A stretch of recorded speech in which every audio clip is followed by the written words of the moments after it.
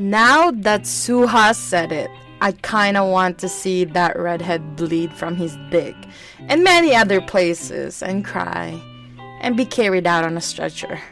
Off with his dick! Okay, before we get started, I just want to remind our viewers that if you like seeing more yaoi content and would like to support this channel, please don't forget to smash that like button. Also, if you haven't done so, please subscribe to this channel and hit that notification bell. Feel free to message me in my social media at Sealed Fujoshi, which I'll be using to interact with viewers about more yaoi content. If that's something that interests you, feel free to follow me at Sealed Fujoshi. Finally, this video will contain explicits and a lot of manhwa spoilers. With that in mind, please proceed with caution. You have been warned. Now, without further ado, let's jump to chapter 61 of My Suha. There's been a lot of fluff in this series for a while now, and that's why I haven't been commenting a lot on this series. But seeing the trajectory of this series, I decided to start before the storm starts brewing. And it's about to go down soon, so I won't spoil you, and we will just focus on chapter 61 for now. But shit's about to go down, guys. Anyway, this chapter is when we get to watch Suha stand up for himself. Like, yes! But also me when I remember what happens in the next couple of chapters. My god, it pisses me off whenever I think about it. Anyway, oh my god, I didn't expect Suha to be such a badass queen. And I absolutely love it. I was not a fan of the pathetic state Doyuk left him before. But this power Suha has, it's so refreshing to me.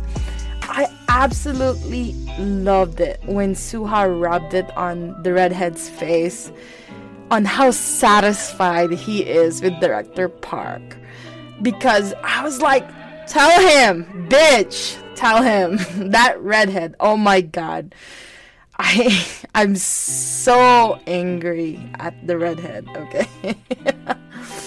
But I just can't get over with Suha being a cutie who blushes from a mere goodbye kiss to a whole power bottom. Like, he's ready to pull you to the depths of hell if you pull his hair. That's the state of Suha right now. The stuck up Doyuk. Oh my god. He's so stuck up.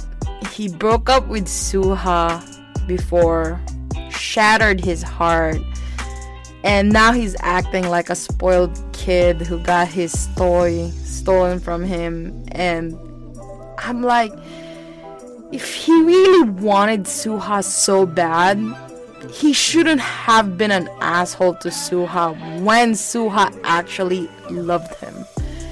But then again, assholes will remain assholes until they learn their lesson, and I really hope that's what's about to happen to Doyuk soon. Anyway, I hope you enjoyed today's episode. Please don't forget to follow my social media to be teased about some of the boys' love that I'm interested in.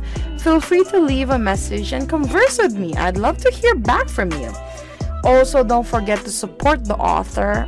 All the manhwa details can be found in the description below. Again, thank you so much, and I hope to see you next time. Bye, guys!